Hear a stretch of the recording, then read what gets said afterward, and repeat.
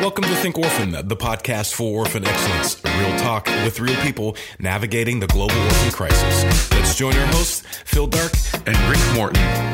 All right, welcome again to the Think Orphan podcast. This is Rick Morton along with Phil Dark. Phil, how are you, buddy? Doing really well. Yeah, it's been a crazy couple weeks to start the new year. Been able to spend some time with family, get some work done. You know, it's always a quiet time from the standpoint of, you know, the holidays have kind of, you know, slowed down. Obviously they're over, but you know, and then it gets a little crazy pretty quickly though, you know. So I know that's been the case for you. So what have you been up to in the last few weeks since we last recorded?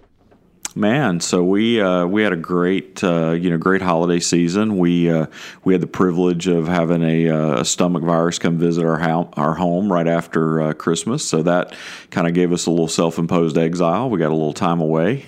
And then we, don't really recommend it. We won't send it to you folks, no matter what how hard you beg. And then, jumped right into the beginning of the year and actually have had a great week this past week hanging out with a guy that we're going to be having on the podcast here soon. Got an interview with Javier Vargas. Javier is an orphan care and adoption advocate from Puerto Rico. He's the president of Adoptando in Puerto Rico, and the Ministry of Adoptando is they're working in adoption on the island, but also in the process of building a child rehabilitation center to work with kids that are coming from hard places, and great desire to begin to work in kids that are aging out in the foster care system in Puerto Rico. So we'll talk a little bit. They've got a great story, he and his family, and just the way the Lord brought them to all this. And he's fast turning into one of my favorite people on the planet. And so I'm looking forward to sharing him with you guys in a couple of weeks. How about you? What's going on, man? I just hope that you're just going to obla with him the whole time. Are you gonna do that for us? You know, my Spanish is so bad. Yeah. Like we laughed when we were together about how bad my Spanish is, and so I really can't order in a Taco Bell, much less carry on a podcast. But you know, we'll leave that to Aisha and David McCormick and those that are that are the professionals in Spanish language orphan care. Si yo puedo hablar español. Yeah, you know. So that was something I just threw down right there. That yo was quiero Spanish. Taco Bell. Yeah. Yo quiero Taco Bell. That's all I got, man. I got it. That's all right. You know, that's okay because we are not a Spanish podcast at this point, and I don't foresee you and I doing that at any point. But you never know. You know, stranger things have happened in the world. Not much stranger, but you never know. So, you know, what have I been up to? We've been doing, like I said, I had some great family time over Christmas and the New Year. Fortunately, we did not have any stomach viruses. We had some colds, and I still have a little bit of congestion going on, if you can tell out there. But nothing major to knock us out or anything, which was really good because we did have some good sweet time playing some games. My wife bought the original versions of the Game of Life and Payday. So that was some serious fun with the kids and some good life lessons because you know what? The newest games, and they change them all up. They kind of take away a lot of the life lessons that we learned, like that salaries weren't nearly as big back in 1975, and houses cost $15,000 to $20,000 depending on what you landed on. So those were some pretty cool things that we actually had a blast with our youngest kids in particular.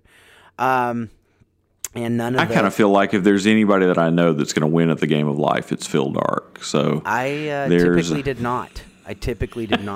But the cool thing about it, the best win was that there were no boards overturned in any of those games. No cards were flying. Nothing was thrown at anybody. There was some frustration, but it was pretty pretty smooth sailing, which was pretty cool.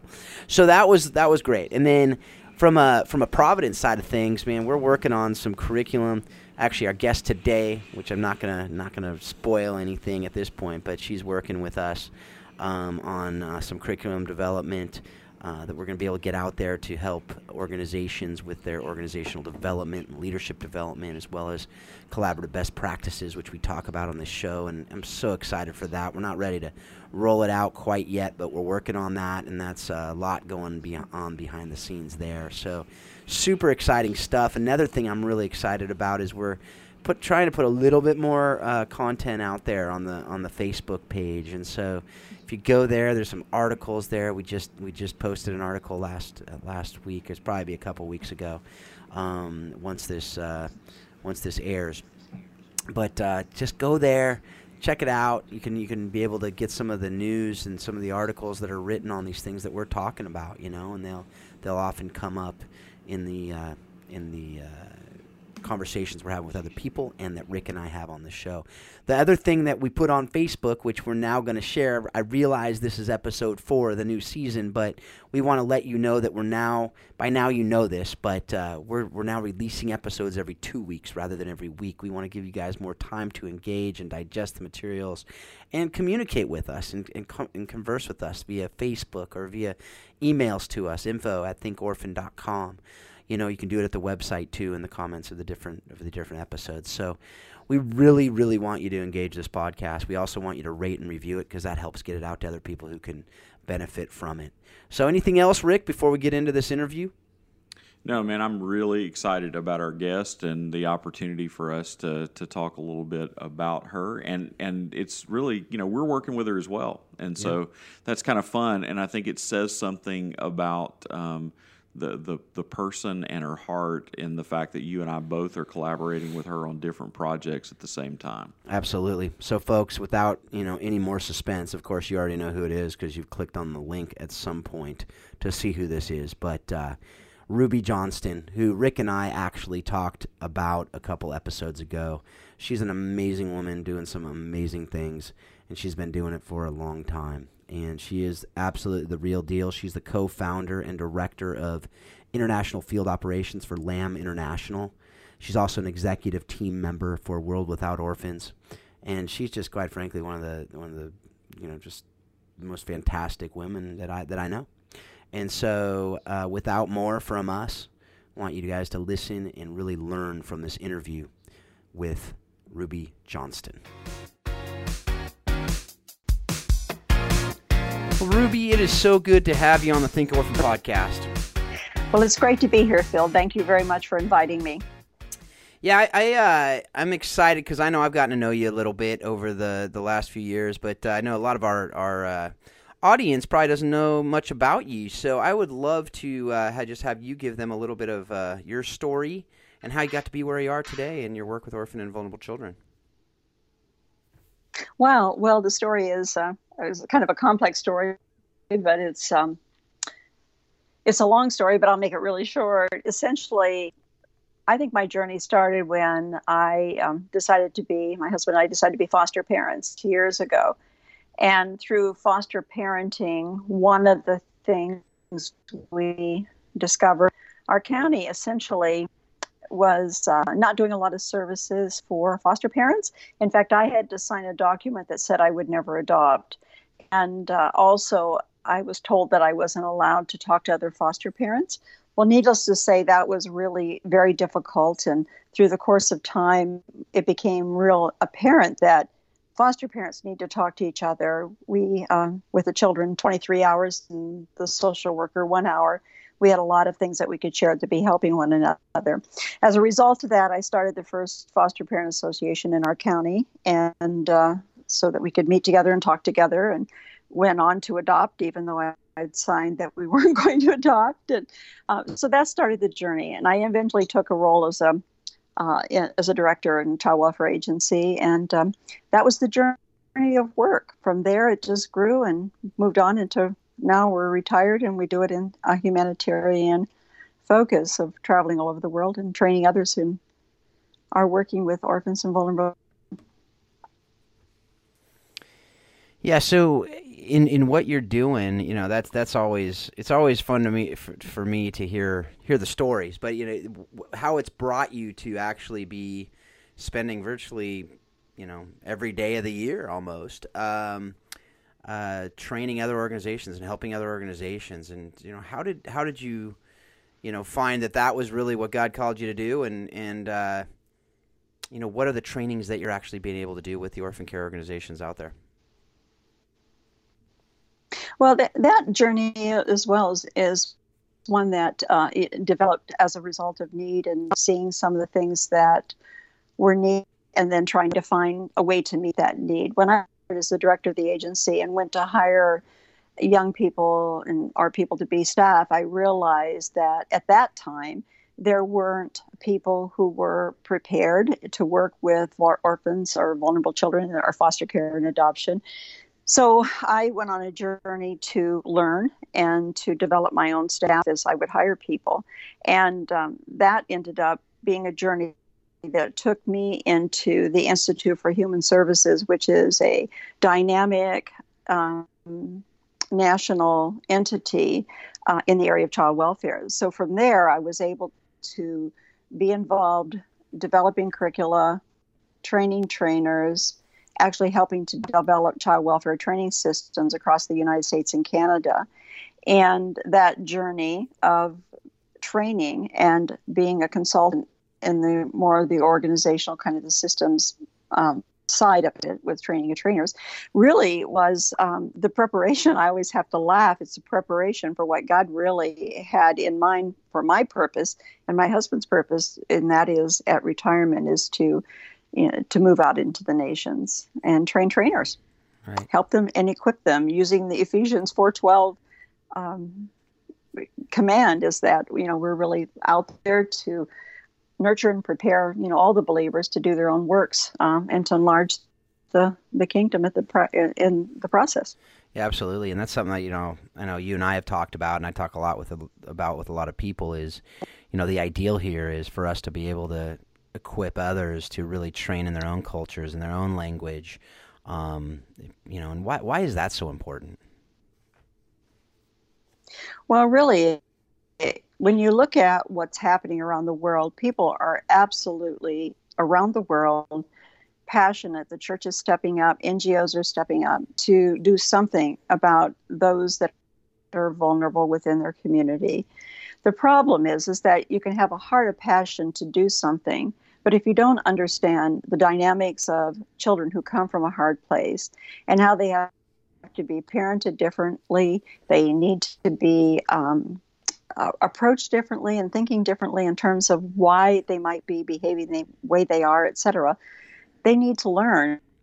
And part of that is the lack of training that's available, and then recognizing that as we look every day at the research and what's happening, there's more and more information that's going to be helpful. We all need to be learning constantly. So our passion is to get the word out there, to take what we know, what is evidence-based, what people have researched and have learned about how to care for orphans and vulnerable children, and pass that word on so that we can be equipped. Not just that we have passion, but equipped with passion. Yeah, absolutely. You know, and I think you and I both have seen a lot of people that, you know, really do have a huge passion for this work, but really just don't know how to do the things. And, you know, sometimes most of the time they really don't have a problem. The people that are doing this work don't have a problem with the why side of things, but it's that how, which is what you're really able to do, what, you know, we're trying to do not only through this podcast, but through some other training. And, you know, we've talked about that too, as we talk about training, and even that term, you know, a lot of people love to go to trainings, but as you're talking about, it's really equipping and building capacity. And what's the difference there? Well, thank you for asking that question, because that's a real confusing question that I hear people try to process and answer all the time. Really, and we're looking at the approach that we're looking at is that it's capacity building. And it's not just an event. You know, a training is like an event. It's like an ice cream social. You know, you choose the flavor of the month, you make it available for everybody. People come, they go back and they've had a nice flavor. But what is it? It's just an event. It's just an ice cream cone that's already gone, and you move on. But what training really needs to be is it needs to be under the umbrella of capacity building. So that training is always doing environmental assessment. It's always looking at what are the questions people are asking and how might those questions best be answered. The training that's being trained, is it training that's needed? Do you have the right people there? Do you have the right information? And then do you have the right supports to support the transfer of learning when they go back into the workplace or back into their church and actually begin to work with children and or families in crisis? So capacity building is not just training. Capacity building is organizational development, systems development, and at the same time, it's creating a sustainable way of ensuring that those persons that are coming can have something that they take back and transfer, and then a follow-up to that transfer to ensure that is happening or help them where they may need help to make it happen. And you're doing this work, and most of it's in person. Is that right, or is this work you're able to do via video? And there's people all over the world, obviously, doing this, listening to this podcast, and I just want them. We're not doing any work right now during video. We do Skype calls, and we do some online work with individuals, especially trainers in other countries. We aren't right at this time doing any video work, and essentially the need and the desire for that kind of video work is there. It's just a matter of capacity. It's a capacity issue on our part. Yeah, right. And I think that's something that we're all working. Hopefully, we can figure out ways to do more of that. But you and I both know, though, that some of the training really isn't conducive to the video, but some of it is. And so the hope is that the folks out there, I'm hopefully encouraging the listeners out there who are in places that might not be able to get to conferences, might not be able to get to this. But as you hear Ruby talking, I very encourage you to contact her. And if you're really wanting to hear or wanting some of this training from her and Lynn, her husband, as they're out in the world, just to find out where they're going to be, and if you can somehow get in touch with them to be able to hear some of the training they have. And even if you can't get that training, I know that Ruby will hopefully be able to connect you with those people in your areas who might be able to do some of the training themselves. But on that note, how can people connect with you to find out how they can learn from you and maybe even go to a training that you're going to be doing? Well, the best is to just give us an email, and the email is quite simple. It's lamb, like in the sheep, laminternational@gmail.com. And we would be more than happy to respond back, answer questions, and look at even sending some of the schedule information that would give persons an idea where we're going to be, and they might be able to link up that way. We are out a lot. We were actually back in our home 38 nights only last year, so we're on the road all the time, and that's what God's called us to do. Is to be busy, and train others and to equip them.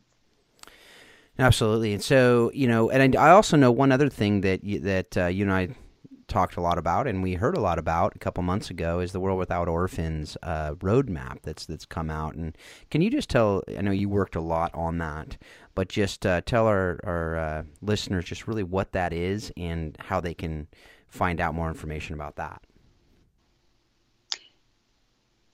That's an incredible tool that was developed specifically to help our global community in the World Without Orphans, to help them grow and to move their movement forward as they desire. And the roadmap now is available, and you can go online, www.org, and look it up and get some information that's going to be so helpful in anything you're doing and working with crisis families, working with children who are from a hard place. Roadmap has tools, it has videos, it has training. There are actually even training curricula. There's one on trauma. There's another on working with crisis families, the life skills. there are many things there that are tools that people can download and be able to use right away. So I really encourage the community listening to access that. It's a wonderful way to start building awareness, to begin to identify where in the process of cognition are you and where would be your next step and what to do. It's a great tool for that.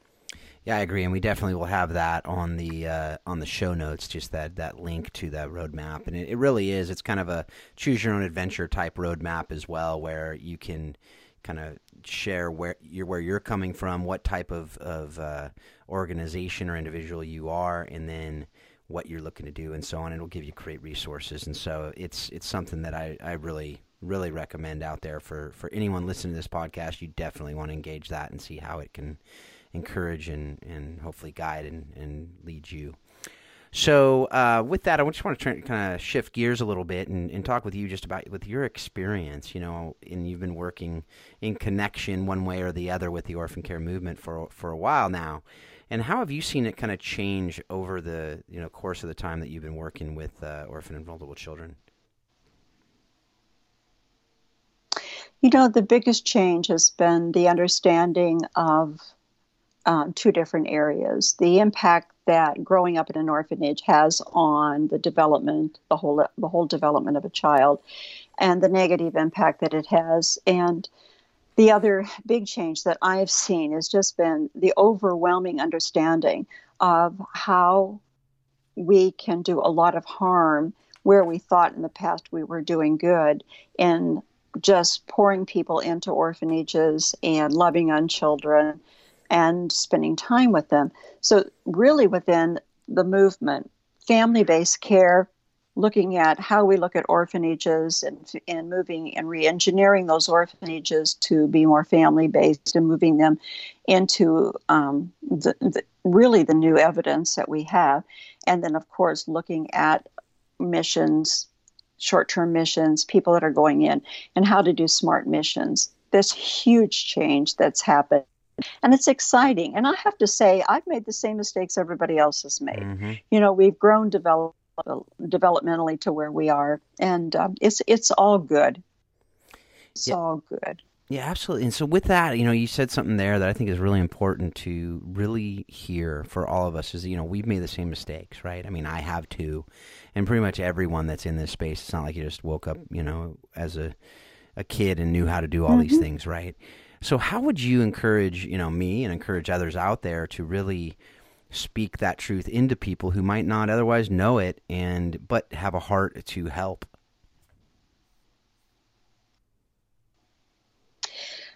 When you look at family and go back into your own heart and what family means to you, recognizing not all of us grew up in healthy families, but there's still within the heart of every one of us that desire to be connected to people that have meaning in our lives and have had meaning in our lives. That I think is the place where we start. When we can help people look at within themselves and what their heart's desire is for family, it also helps them to move forward in looking at what is family for a child who comes from a hard place, who's not had family, grown up really being not with anyone tucking them into bed at night. So I would see that when we get the message across, then people are ready to hear the message of family-based care and how we move closer and closer to that within the programs that we're working in. Yeah, that's something that I try to start with as well is, just think about it as what you're doing in your home if they have families and if they're parents is, you're part of the orphan prevention, right? And to kind of put them into the on the playing field for lack of a better term, right? And then they see themselves as part of it. And I think that's something I know that hit me when I started is, what would happen if my wife and I and something happened to us, and then what, And so I think I think that's a fantastic place to start. And I think it's really, if you can't connect at that heart level with people, I don't think we have much of a chance for them to engage us much further. In really understanding these issues. At least I don't know that they'll be able to in a lasting way. And then the head conversations are much easier once you connect on that heart level. Do you agree with that as far as your experience?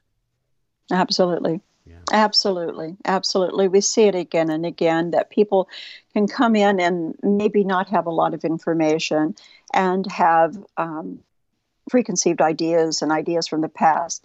But once you really get it to the personal level and the heart level, start walking through it and really look at, those cold little nights when a child's climbing into a bed when there's 40 in the same room, and then begin to understand what the cry of that child is that, will somebody love me, and will somebody be there for me, and who's going to be there, who's going to invite them to their holiday table.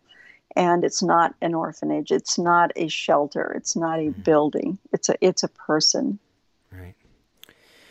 So with that, what would you say is kind of one or two of the biggest issues that we are facing today, as we seek to care for orphan and vulnerable children with excellence?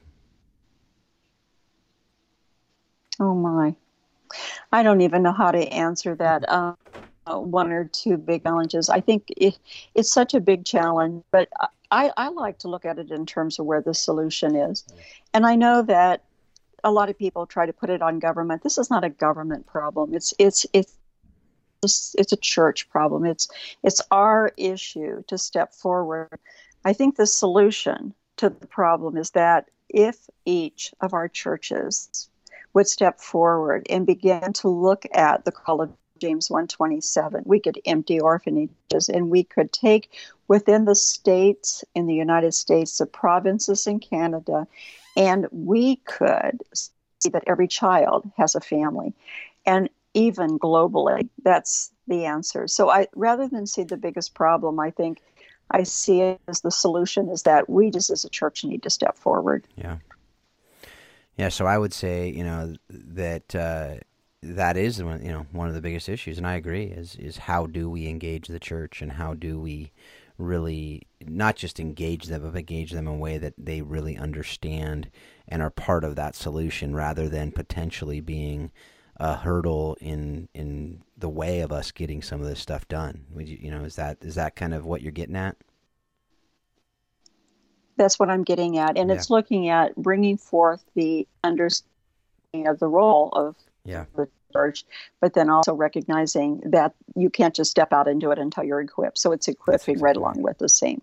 That's exactly right. And I talk about that all the time with people about it, is, equipping the church globally to really understand not only the why, but the how, and the what and the how about all of it is essential to getting this, to moving the needle forward toward getting these kids in the family. So I'm glad that you're confirming that, because, I say it and I don't have nearly as much, credibility as you do. So that's fantastic that you can support me on that. So, well, it's exciting, Phil. Yeah, no, absolutely. So, with that, there's a couple last questions that we ask everybody. And the first of those questions is, what have you read, listened to, and or watched that has most impacted your thinking about how we can love orphan and vulnerable children with excellence?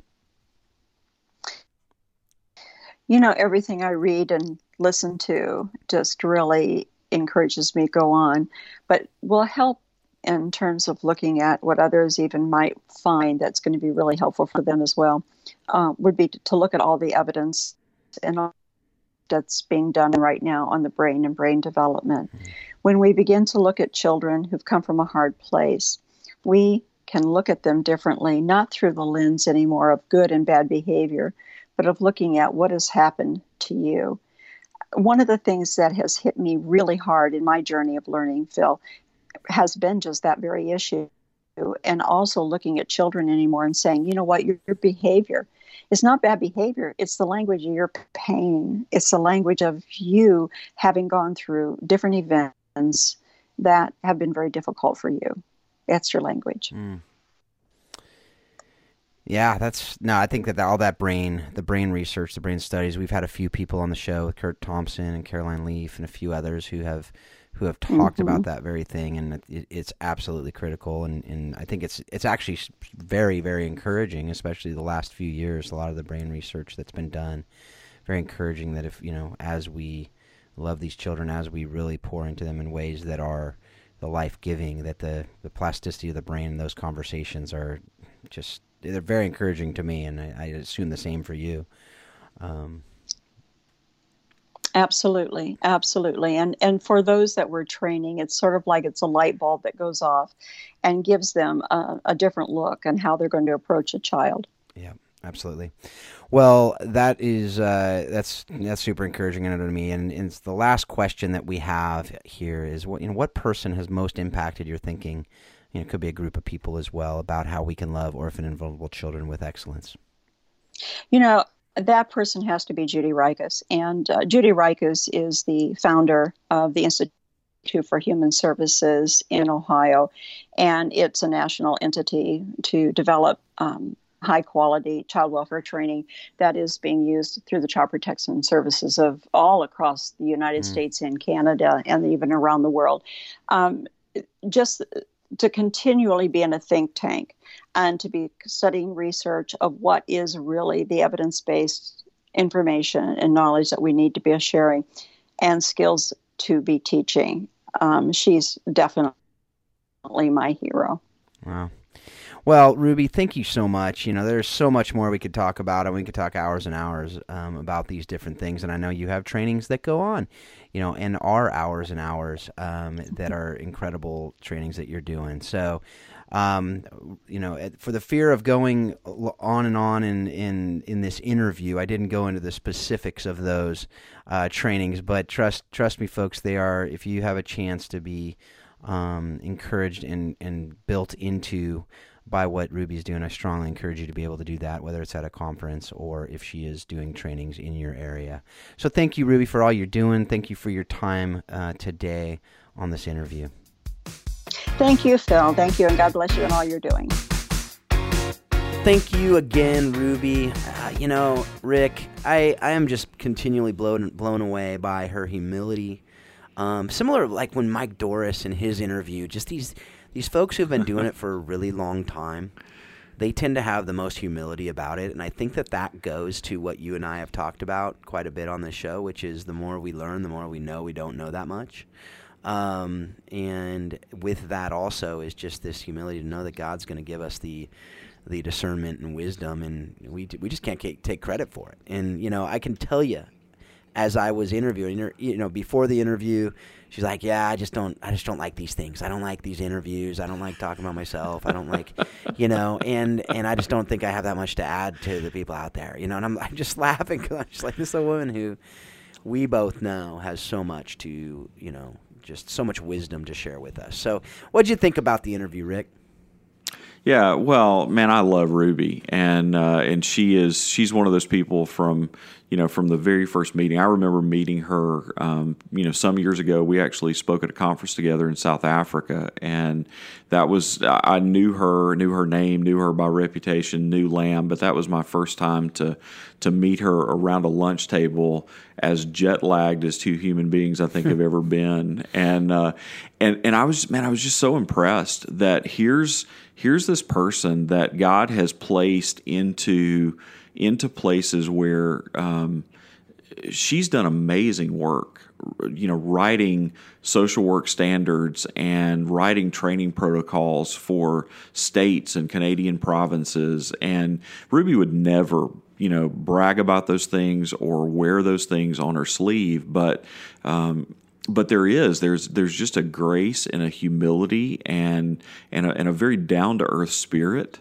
And I think, when I think about her and her husband Lynn and what they are sacrificing and giving for the kingdom and for kingdom work, it's incredible. They are two people who have decided and purposed in their hearts that they're going to live the fourth quarter well. Yep.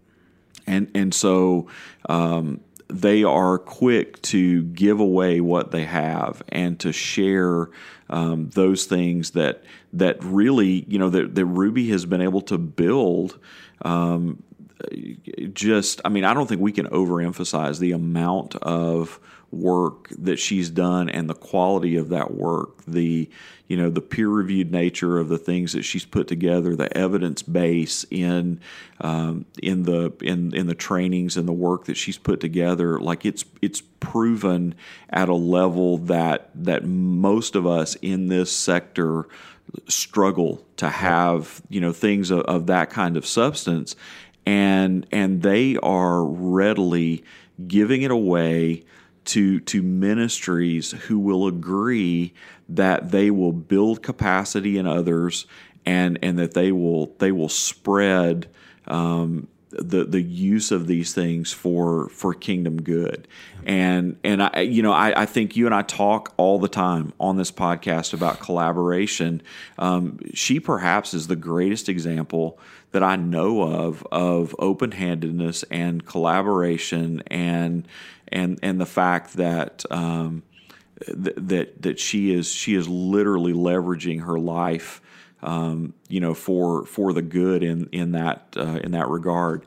I think Ruby told me recently, we were talking in preparation for a project that we're working on. Lifeline is working on collaboratively with Lamb, and that they're helping us with. And I think last year she and Lynn spent less than 60 days at home out of their entire year. They spent more than 300 days on the road, most of them somewhere out of the U.S. and out of Canada. They're outside of North America, serving the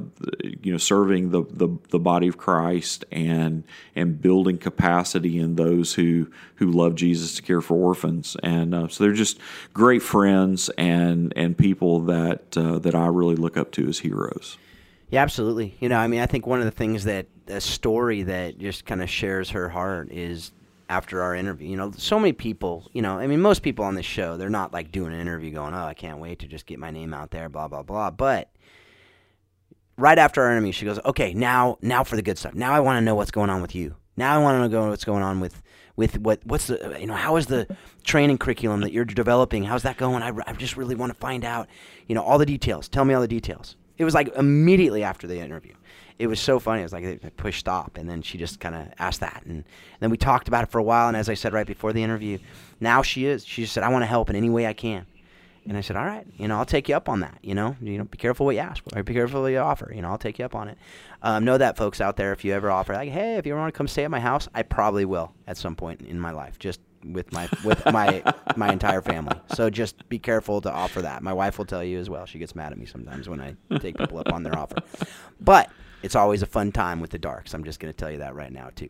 But with Ruby, she immediately, I just said, okay, and I connected her with one of the guys who's working to develop curriculum, and she's now helping him. And she goes, I don't want to train on it right now because I got too much going on in that regard, but I definitely want to help as much as I can. And she means it, and she's doing it, and it's just so refreshing in a world that often doesn't do that. And as you said, she's finishing well. And the one question I have is, at what point does a home cease being a home if you're not there but 30, 40 days a year? So I think because she says, no place to really lay your head. It's like you're going where God leads, and it's just a beautiful thing. So a couple specifics I want to talk with you about. She talked in the interview about the idea of the difference between just training and capacity building and equipping. And I know this is something that we as an organization are taking very seriously, because trainings are typically one-off, 1 day, 2 day, 3 day things. Maybe you go to a conference, you go to a seminar, you do a workshop, whatever. You walk away, and you may never actually apply those things to what you're doing. And equipping and capacity building is long-term. It's developmental. It's not the quick in and out. It's really walking alongside, and more akin to discipling, where it's really a doing life with in different ways. And there, it can be done in different modules, 10, 12 week type things, but it's really walking alongside. How are you guys doing that? And how are you, as your success leaders? You talked about Javier earlier in this show, and we're going to be hearing more from him as you have these relationships in Colombia, as you're doing different things around the world. How are you guys building capacity and equipping rather than just doing one-off trainings? Yeah, so for a long time, I mean, I'll be honest, Phil. We were like a lot of people in the fact that a lot of our training was directly to the end user, right? And so but we have really grown in the term we use is train the trainer. Mm-hmm. Like our focus is on equipping those who will equip others and will multiply that training over a long period of time. I think the other thing too is to realize that that you really begin to figure out that the best strategy is consistent long-term investment into those people. Mm-hmm. That the one-offs and the couple of days of training or the week here without follow-up is really just not terribly helpful or terribly effective for anybody. And so what we're doing is we're really zeroing in on training those trainers, but we're looking at multiple opportunities and multiple inputs with the same trainers to build. And I think that's where you see a lot of capacity building is that when you're building and adding over time and you're making that long-term investment, that's where you're really gonna that's where you're ultimately going to see the dividends. And I think we've learned a lot from Lamb. We continue to learn a lot from them in the way that that Ruby and her colleagues have that type of training philosophy. And I think we at the end of the day, we will not. We don't want to ignore the end user, right? Like we want to think about the person who ultimately is going to apply this into the lives of kids, but the people that are able to be with them more consistently and to make a better and a more superior investment in them are indigenous ministries and indigenous churches. I think the other thing too is looking for ways that and I'm probably jumping ahead a little bit, but I think looking for ways to involve the church by mobilizing resources within the church that already exist to help and to be effective in that train the trainer. When we look around at the churches that we have the privilege of partnering with, there are doctors and psychologists and nurses and physical therapists and all kinds of people that there are people that are vocational specialists in a variety of things, educators, people, and like all of these people, given the right opportunity to to sort of hone in and to contextualize what it is that they know and what it is that they do 52 weeks a year can be incredibly effective in that investment and in the capacity building among those who will ultimately carry off the training within their own context. And that's just become a kind of a bedrock principle for us.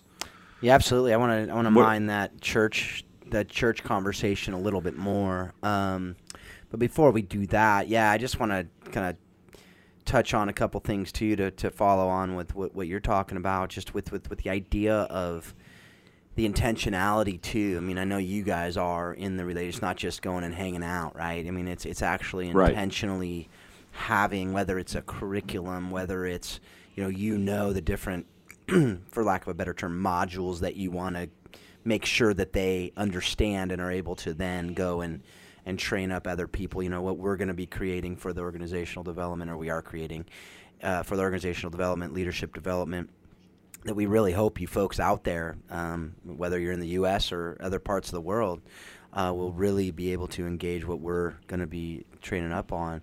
Because it is something that it's important to do it in a way that isn't just one-offs. It's as we talk about the space repetition, where you're repeating and repeatedly understanding and studying things. I mean, think about Scripture. You don't just read Scripture once and then you're done, right? I mean, you study it, you go back and you read and you memorize, and as you memorize, it internalizes.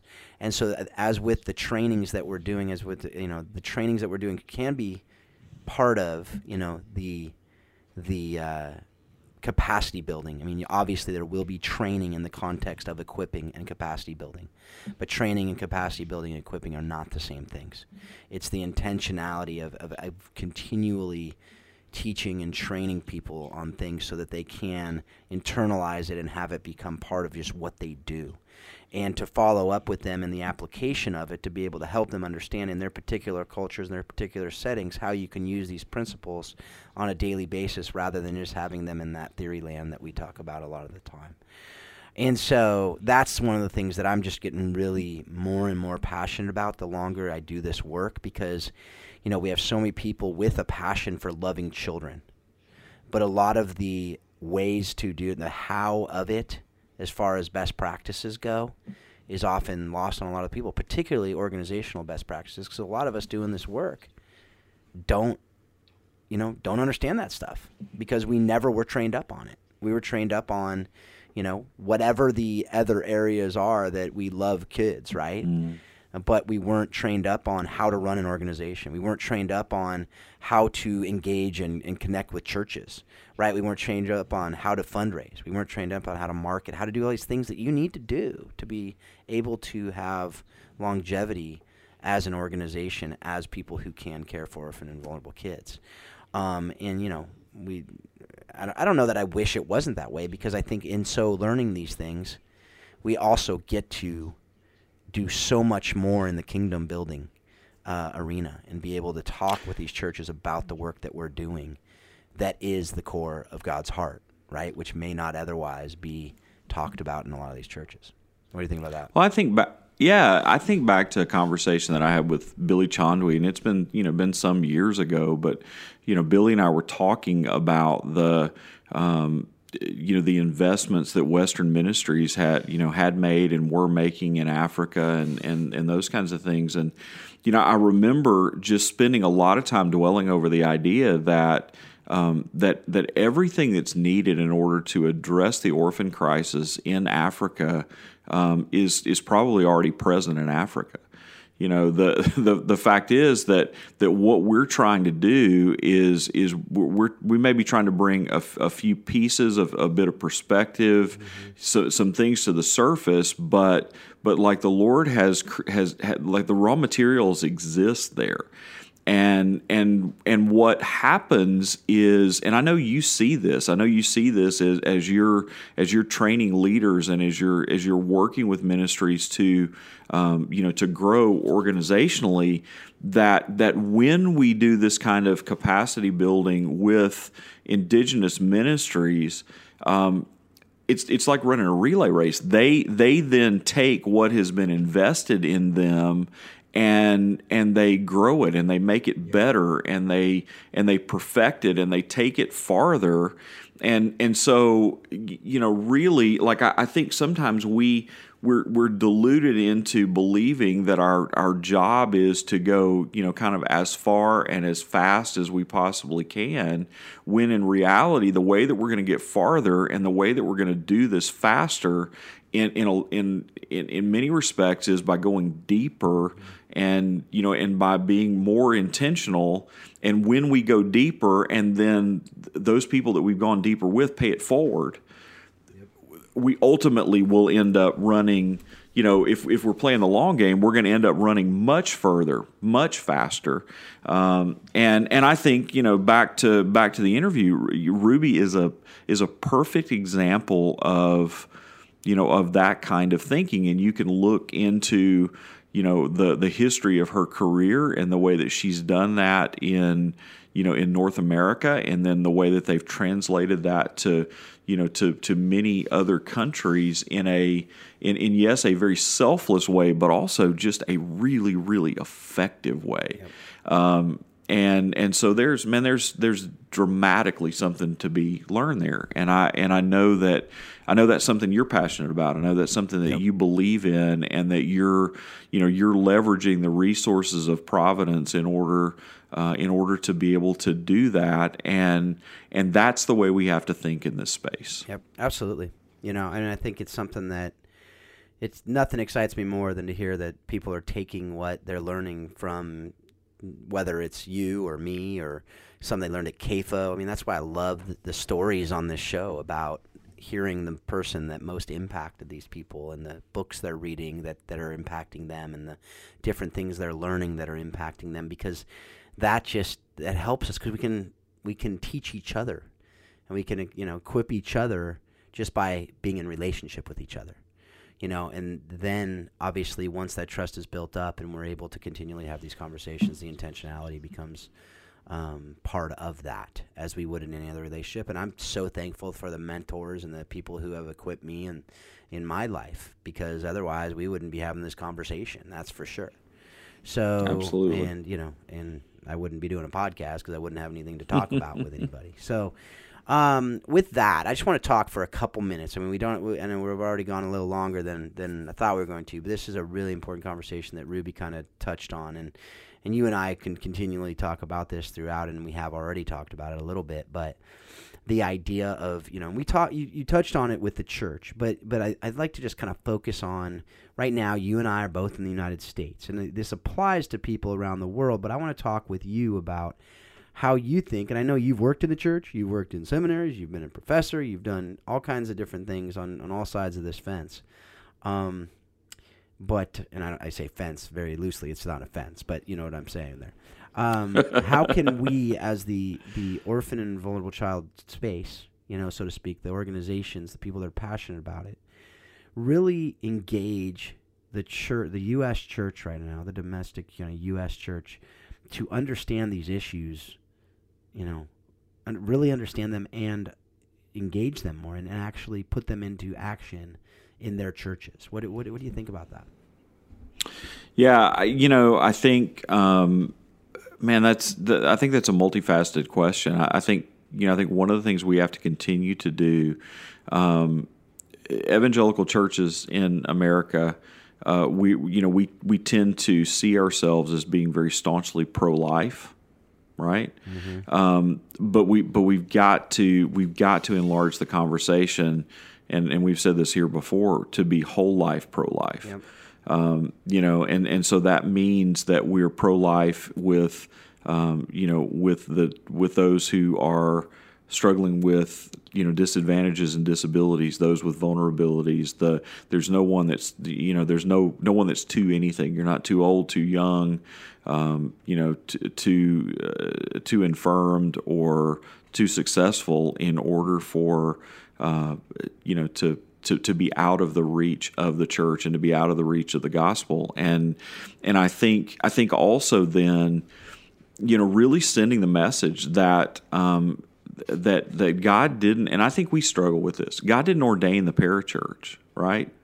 And we can sort of debate that, but the fact is that the church is not a building, it's not an institution, it's not a corporation. It's a people that God has chosen to dwell within us as a people, and as a people, He has given, just like I said, the conversation I had with Billy, that God has given us everything that we need in order to be able to accomplish this task. And I think many times the church has come to believe that the answers somehow exist outside the church.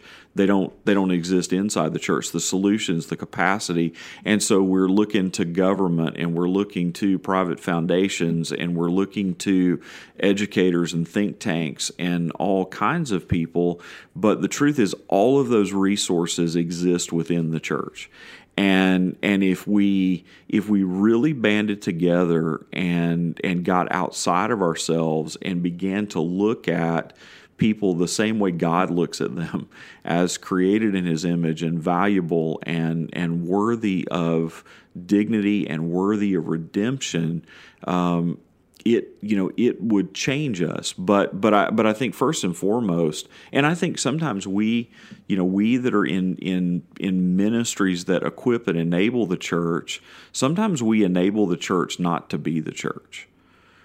We do things in order to bite off a segment or to work with a coalition of the willing, as opposed to really presenting the message that Christ has said, like, we need all of the body, and so feet and hands and eyes, and that there's not a part of the body that gets to sit on the sidelines, and so therefore, but it goes back to I think it goes back to, Phil, the way we've done missions, the way we've mobilized the church, the way we've challenged, because we've put that into a context and put that into a box where we've said to people, there are only a few right ways that you can do this, and there are only really a few skills that are valuable, and if you can't go, build a building or apply some kind of trade or teach in a particular kind of way, then you're not valuable. When in reality, we need people who can do anything and everything to take what they do 51 other weeks a year and bring that to bear in building capacity, in the church on behalf of the vulnerable. Definitely. And so that's, I'm off my soapbox, but man, I think that's, and until we're willing to engage in a way that we're willing to not settle for something less than that. Absolutely. Until that point, I think we're going to continue to struggle and spin our wheels in many corners. No, I agree with that fully. I think that you and I, we've talked about it a lot, and we've talked about it on the show, and I just think that we do settle for too much or too little so often. As I talk about, if you shoot for mediocrity, you'll hit it almost all the time, or you'll hit less and be satisfied with that. But if you shoot for perfection, which is what be perfect as your heavenly Father is perfect, you just might hit excellence, right? Yeah. And and we talk about that regularly, and I think that we settle for too little with the church as well. We say, well, if you just do an Orphan Sunday, we're good. Or if you just, start an adoption fund, good job. Now we're done. As opposed to, this is the core of God's heart. And, if you're a Christian, this will be something that you care about at some level. It just is. If you really understand what you believe, right? Like there's no two ways about it. And not to be afraid of that. Like that's just truth. But again, that's a whole different issue. We'll talk more about this. And trusting that God has delivered into our hands. He's given us the skills and the talents and the abilities and the knowledge and the resources and everything that we need in order to be able to accomplish that goal. But if everybody doesn't come and bring what they have and what they can do, then we're not going to get there. Absolutely. All right. Well, that's just a teaser of some conversations yet to come. If you have some thoughts on that, which I know you do, folks, why don't you send them our way so we can engage them a little bit more, and your questions and your comments specifically in future episodes. I really hope that we can do that. So really quickly, I'm going to do a couple recommendations because I'm excited about these. The first one is called Longing for Revival. It's written by one of my great friends in this world, Ryan Pfeiffer, and his great friend, James Chung, who I haven't had the ability to meet, but I just know he's a great guy based on this book. So strongly recommended. I have a recommendation on Amazon. It's not some cryptic handle. It's just Phil Dark, so you can check it out if you want to see what I wrote about this book, but I strongly recommend it, Longing for Revival. It talks about some of the things we just talked about with the church as well. And then just a totally different animal that's a movie called Knives Out, just a fun movie. It's of the Clue variety, nothing to do with orphan care. There might be some sort of fatherless issue or something in the movie if I dug deep enough, but It's just a fun movie that it'll keep you guessing too. There's just a good time that I was able to have with my wife on our anniversary watching that movie. So wanted to throw that out there for you. But first and foremost, most importantly, I know this was a little bit longer than we normally go, but there's some really important issues and conversations that we were able to have. And I just do pray and just hope that you can take all that you've learned through Ruby, first and foremost, Ruby, and then what Rick and I were able to just chat about here, that you can take it all and use it to help you understand how you can love orphan and vulnerable children better and better each and every day. Thanks a lot. Have a great week. We hope you've enjoyed today's Think Orphan podcast. For all the information in this week's podcast, please visit us at thinkorphan.com. You too can be part of the conversation. Send your questions to info@thinkorphan.com or join us on the Think Orphan Facebook page. Thanks for listening, and we hope you'll join us again on the next edition of Think Orphan.